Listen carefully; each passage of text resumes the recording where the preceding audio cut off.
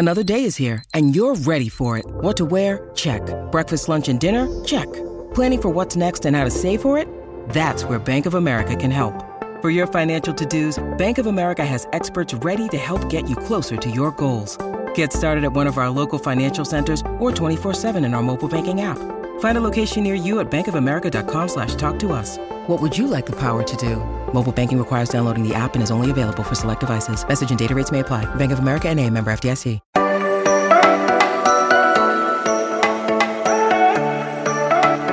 The new season officially begins. That 12-4 record, well, that was just the ticket to get into new season that we have. That is the postseason. We have entered the portal, the matrix, the postseason.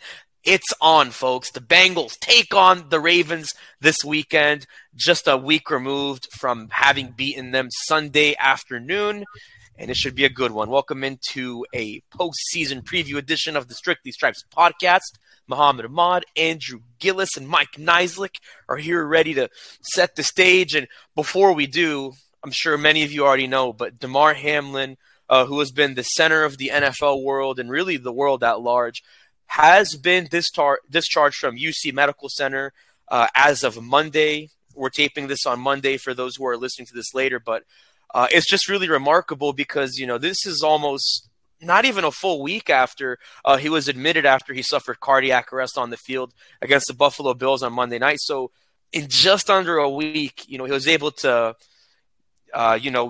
grab hands and then get off the breathing tube and respond and stay neurologically intact, like the doctor said. And, he's on social media, posting on Twitter, on Instagram. And so now he's headed back to Buffalo where he's going to continue his recovery from there, which, that's going to be on his terms now. But, I mean, how nice is that, guys? I mean, I know that put a smile on my face. I know, Zach Taylor was talking today, and right away he just said, I think the word he used was unbelievable. And that's something that was really, close to him this week with, having been in the middle of all that. But how about that, man? That's definitely got to make you guys feel good to start the week, is just seeing that. I think that was awesome. You could really kind of tell how much it mattered to, to players on the Bengals and Zach Taylor, like you mentioned. He obviously, he said this was a miracle. So I think that this, you could see the turn during the week on, I believe it was Thursday morning. There was some really good news. The Bengals kind of took that and ran with it, felt better. Friday morning, same thing. So this, it's good news, obviously, for everybody.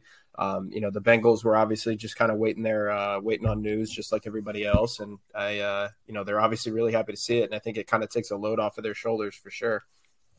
Well, it may have been miraculous. I don't know if it was a miracle in the sense that I think you have to credit the first responders, all the people, the trainers on the field that worked so quickly, his first-rate world medical care that he received.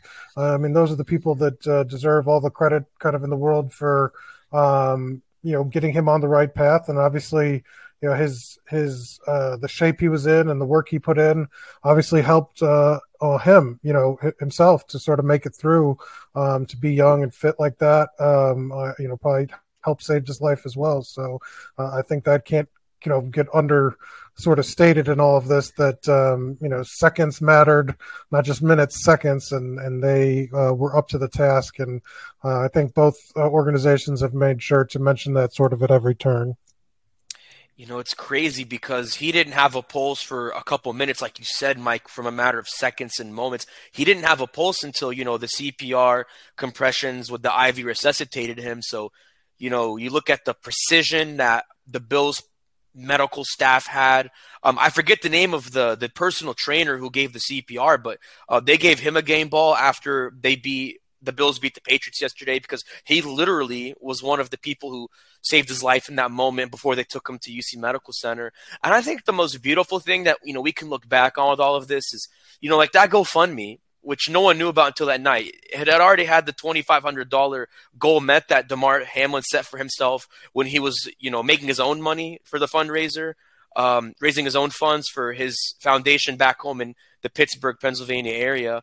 And to go from that to, I think now it's almost $9 million. And I'm sure it'll go up a little higher even now. $9.5 million. It's beautiful because, it wasn't just like football fans.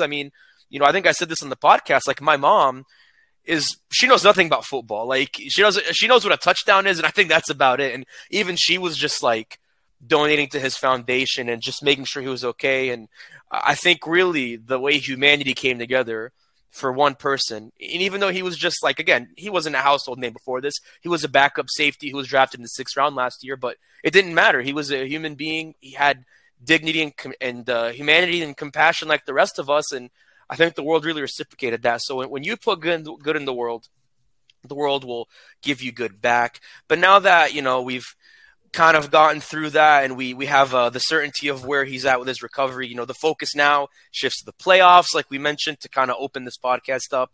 Again, the Bengals will rematch the Ravens Sunday.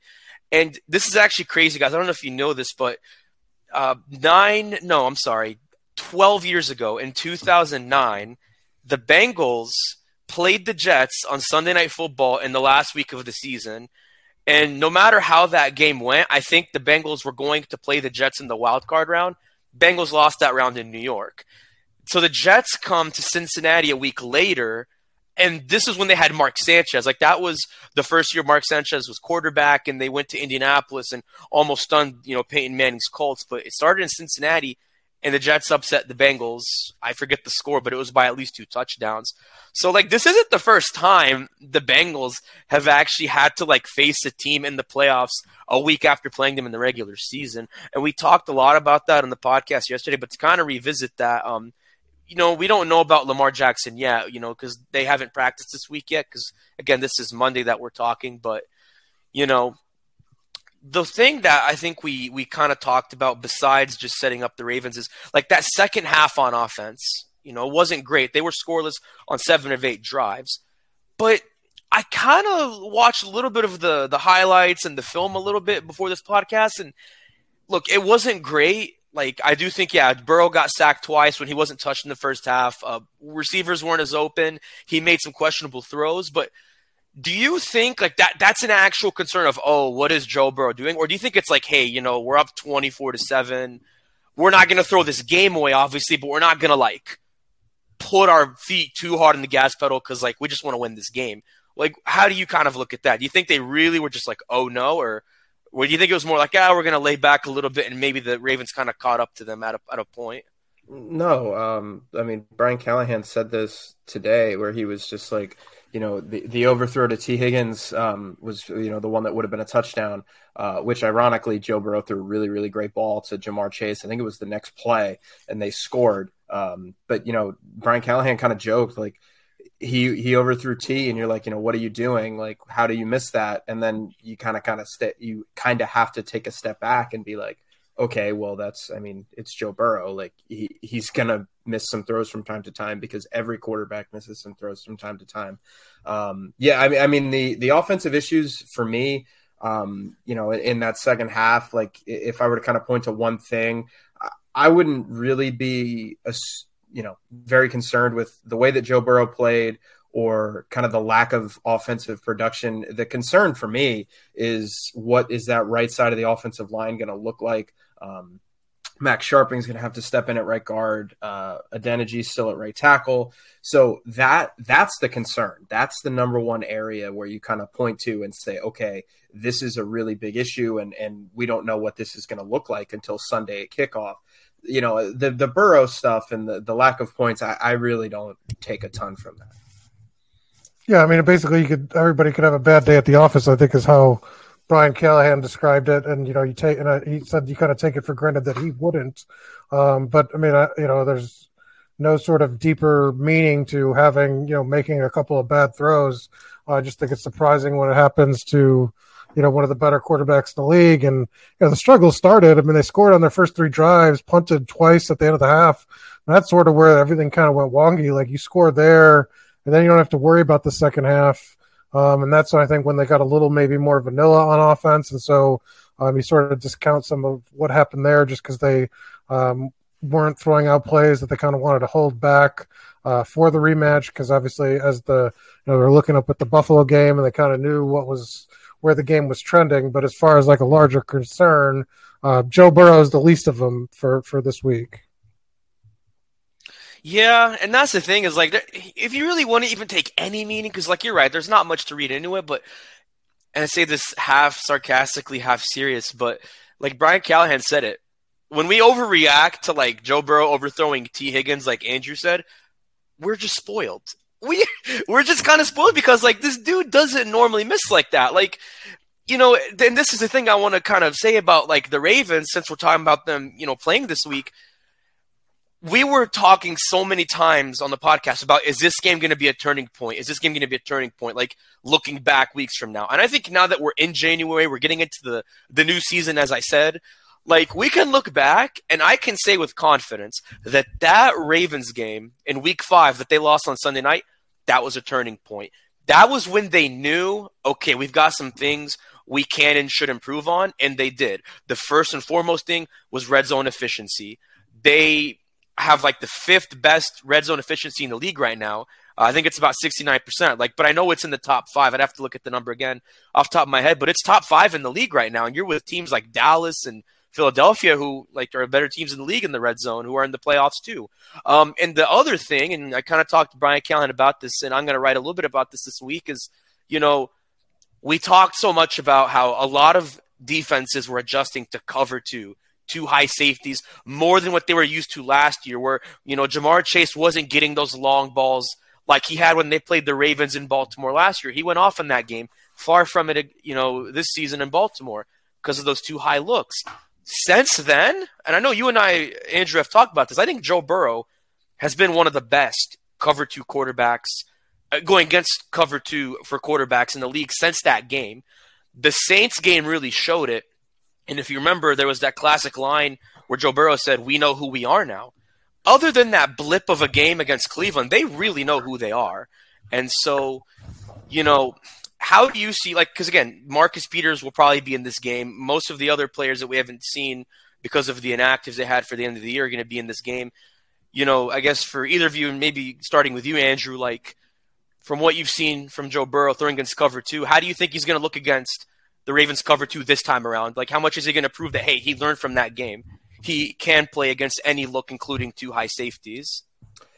Well, I mean, just to go back to something you said at the hop, I think they kind of found a little bit of a run game against the Ravens, but I don't think that they kind of figured out their offense in that game. I think it was actually the next week, because if you remember down at the Superdome, you know, they went down, I think it was 17-7. And then they had to come back, and that was when they started incorporating their shotgun RPO looks. That was when they started that quick game. So I think that was kind of where they figured it out. So, you know, I don't know if it's you know, figuring out cover 2 as much as this is just the Bengals kind of taking what defenses are giving them. I think at the beginning of the year they were trying to force it a little bit. You know, Joe Burrow, obviously he didn't get his full allotment of reps during camp and during the preseason and everything like that. So you have that weird kind of outlier of a game in week 1. You lose to a Dallas team, which at the time, you know, you lose to Cooper Rush and the sky is falling. But then after that, you started to see a little bit of an uptick. And, you know, really for me, since that game against the Saints, which they went into with a losing record, that's kind of when they turned around. So I don't know if it's anything, you know, I don't know if you want to make any like sweeping declarations of, you know, this is where, you know, they figured something out. If, you know, if you're talking about Joe Burrow, because I think he was going to figure it out. I think that's a logical place to, but he's just been good in these last handful of weeks at kind of understanding what defenses are trying to do and what defenses are trying to more accurately take away. And, you know, I think that underneath stuff and, you know, kind of realizing you don't have to hit a home run every quarter. You don't have to hit a home run every other drive. I think that's really kind of benefited them. And Burrow's been really obviously a huge part of that.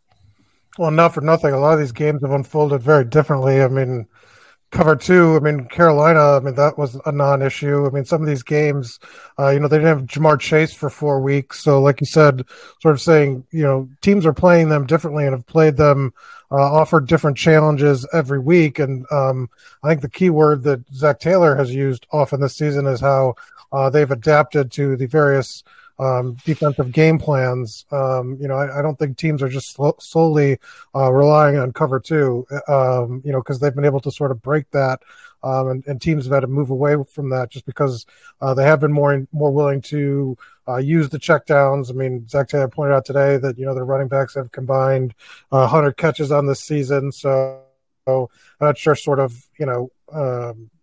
that's that wouldn't be my offensive takeaway for the last sort of this win streak, in terms of how they've been successful.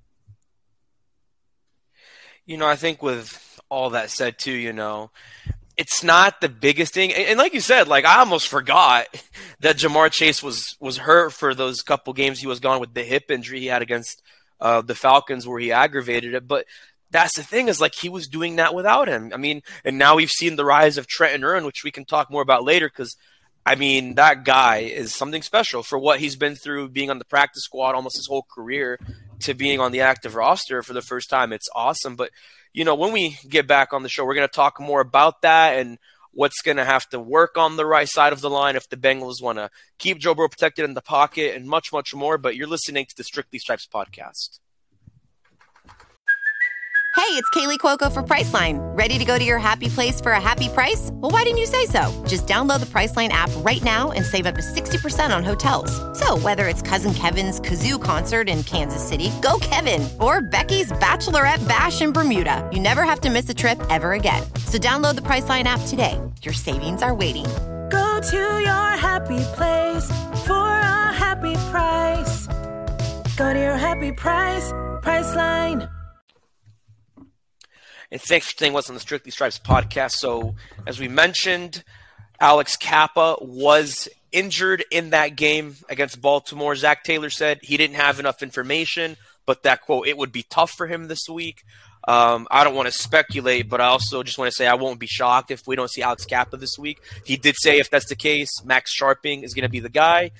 Max Sharping had 33 combined starts with the Houston Texans before the Bengals claimed him off the waiver wire in the preseason. They had to pay a little bit more to get him because of the nature of his contract with the Texans, but I mean that's obviously why they still had faith in him. If they're willing to pay that money, then that shows you why they were willing to get him with where they were on the waiver wire. But like we said, it's going to be tough for the Bengals on the right side. You don't have Alex Kappa, who I think has been one of the best on the line, especially on that right side. Lyle Collins, he's had his ups and downs, but like overall, compared to where they were last year, Collins has given them a lot more protection on the right side. But now you have, like I said, Sharping, you have Hakeem Adeniji on the right side, and behind him, you really only have Deontay Smith and then Isaiah Prince on the practice squad. And aside from Sharping, you have Jackson Carman, which – I mean, I think that spoke for itself on Sunday. I'm not going to elaborate further on that, but, the concern level is high. We all agree on that.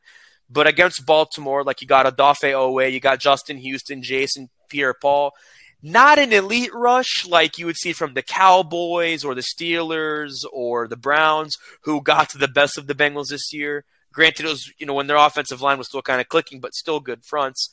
How much do you worry about the Ravens relative to the other pass rushes they faced this year with that injury?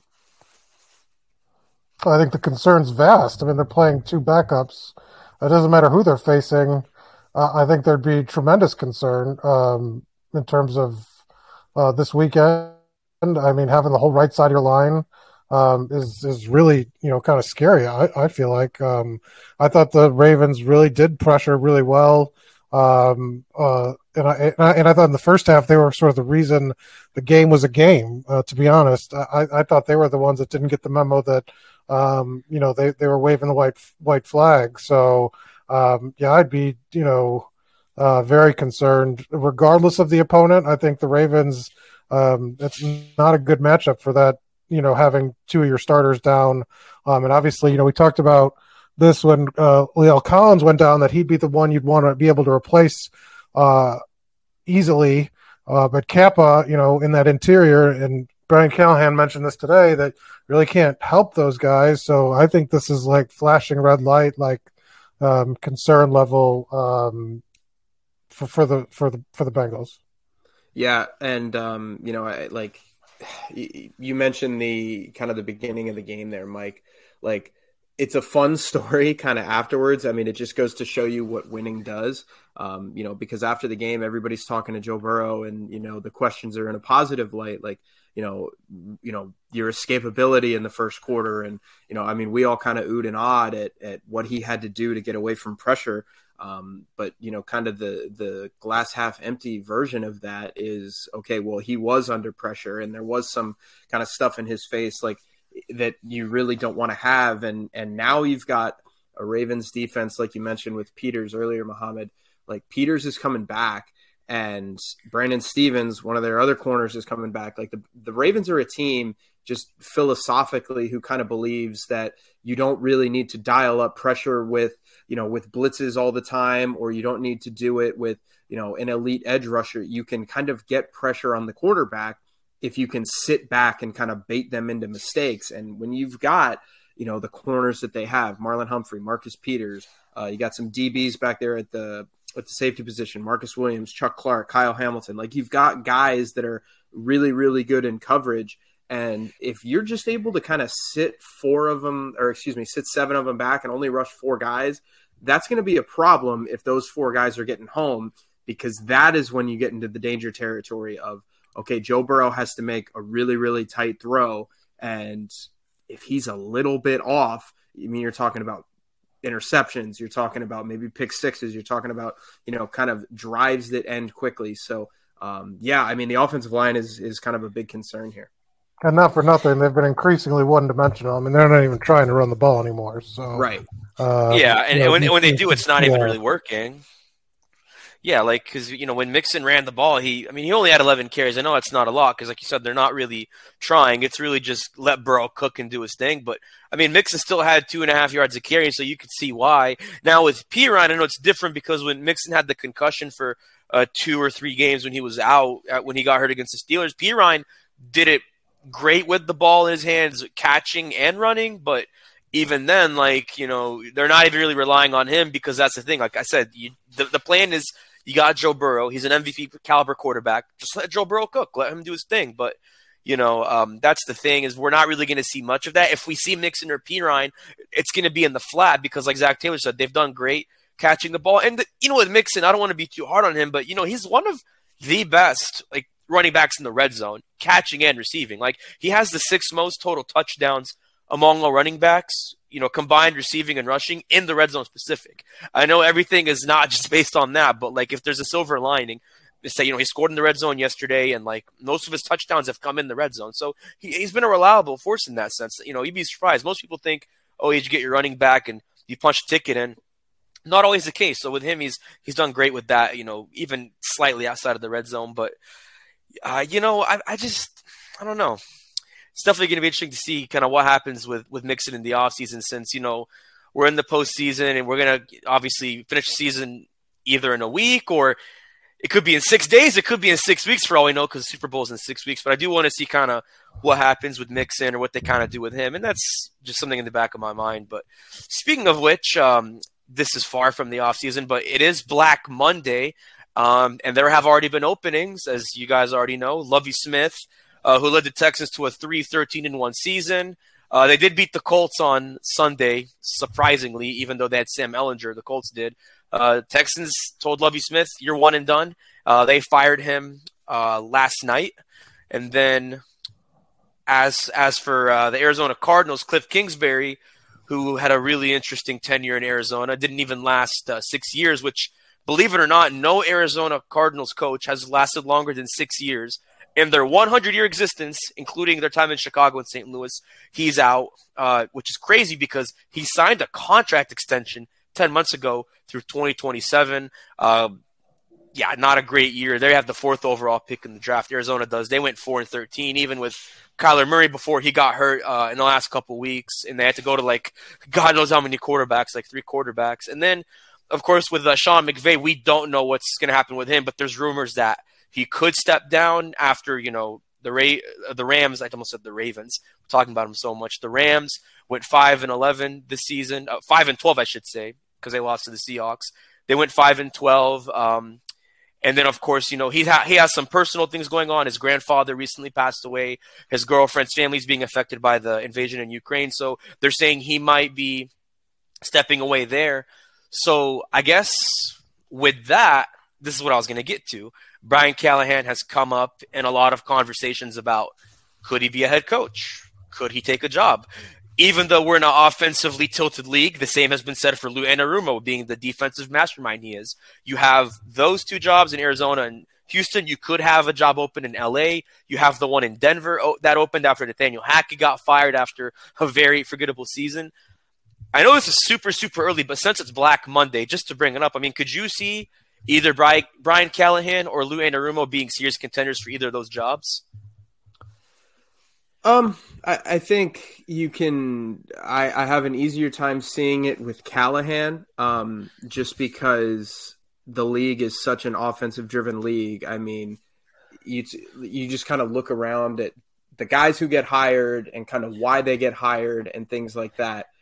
I mean, a lot of times if you're going to hire somebody who is going to be a first-time head coach, you're going to hire somebody who's on the offensive side of the ball, somebody who is going to kind of get your quarterback right. I mean, that was kind of the idea with the Cliff hire in Arizona, although it obviously didn't work out a ton. So I could see it with Callahan. I would be kind of surprised with Lou.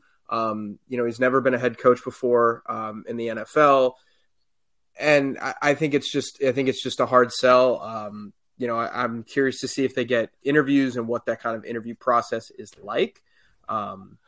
But you also got to take into consideration too, like it's more than just, hey, is this guy deserving of a job? Because there's ownership considerations, there's, roster considerations. There's, okay, how much, roster control does this head coach get? How much does he want?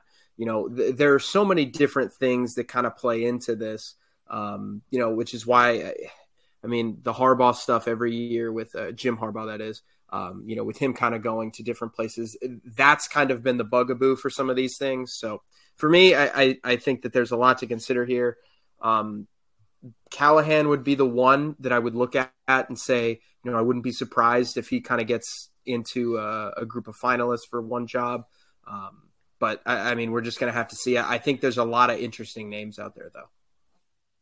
And why would you leave this situation for a job like right. Houston, which is obviously fired 2 one-and-done coaches, or Denver, where you're going to be in a quarterback sort of quagmire? I think, with what they have built here, that, I don't necessarily know that he'd turn down a head coaching job, but I think he'd be at least selective. So, like, of the 5 openings, you really only look, 3 maybe that would be potentially attractive. Does he want to work? Does he see Kyler Murray as the future in Arizona? That situation has gotten messy. So it's like, not all of these jobs, Carolina would probably be the one you sort of want, because it's like you can come in there and institute your own blueprint. But I think there's something to be said for a guy that has a great situation here. He talked about that today with the management here.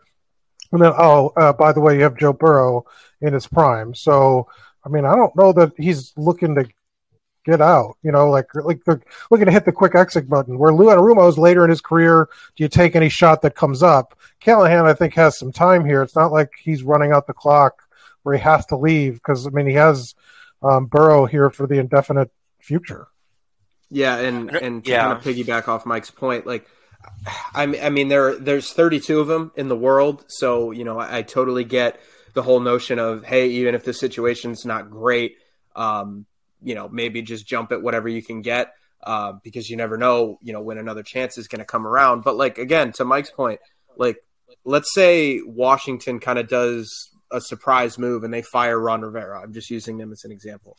Like, their ownership is in question, and if and when a new owner comes in, they might have a new GM, and, like, they don't have a quarterback. So I think that jobs can look appealing on paper, but Mike had a really good point where, why would you leave Cincinnati and Joe Burrow and kind of all of this and the talent you have on offense when you're kind of going into the great unknown? So I'd be curious to see, like, what kind of interview it is. And Is it a team with a quarterback or a team with a draft pick to get a quarterback? There's just a lot of factors that go into it. And I bring up Washington just to kind of use that as an example.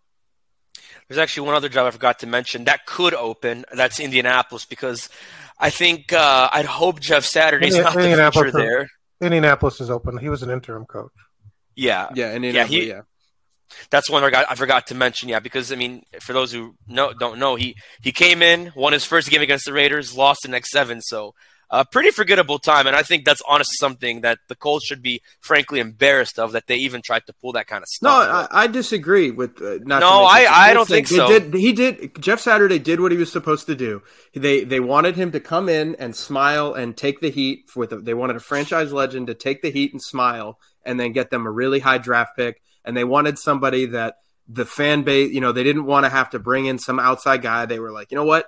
The fan base's opinion of Jeff Saturday is not going to change if we lose every single game. So I think he did exactly what he was supposed to do.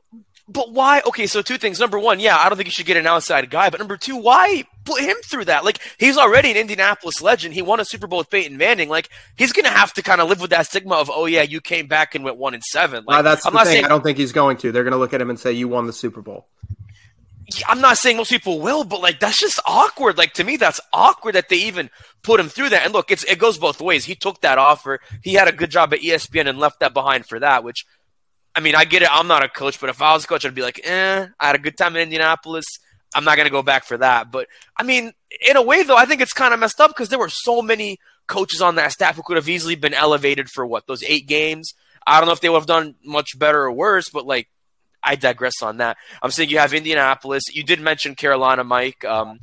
That's another opening. So, those could be interesting. But, let's kind of reverse engineer that and think about this. Think about the Bengals when they parted ways with Marvin Lewis after 15, 16 years.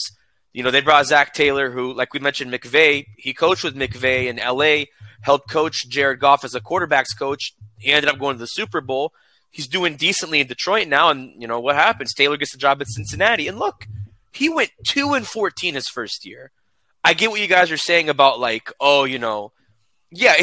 both coaches are comfortable in Cincinnati, especially Callahan. He's got Joe Burrow, he's got Jamar Chase, T. Higgins. I get that, but Zach Taylor was pretty comfortable in LA too, and he came to a team which, let's be real, the Bengals were bound to be the worst team in the league, whether it was with Taylor or anyone else. That was not. For the most part, because you still had Joe Mixon and Sam Hubbard and Boyd and Jesse Bates, who ended up being great. But besides that, you had Andy Dalton, who we see what he is now at the Saints. He was kind of washed up at that point. There was really nobody else remarkable on the team at that point. Carlos Dunlap was done. Most of their defense was washed up. But he took the shot. And look what happened. I get it. He got Joe Burrow. Not everyone can say they have Joe Burrow. But he worked with that. They went to the Super Bowl last year, so you never know. Maybe either of those guys, if they get an offer, they see something in Carolina, Indianapolis, maybe LA. I don't know. I'm just being hypothetical. Maybe they see something and say, you know what? Yeah, this looks like a dumpster fire, but I can turn this into something beautiful. Because that's what Zach Taylor did. He came into just a disaster, to be honest, and then he turned it around. So who knows? That's going to be something to follow. And I think Callahan's going to be a very talked about name, so I want to keep my eyes on him. But man, I'm already thinking way past the postseason. I'm just jumping the gun, aren't I, guys? Just a little bit. Just a little bit. Hey, what? I always say this. I know Mike doesn't like this, but one can dream. One can dream. Even though we're not sleeping, we're awake. We can still dream.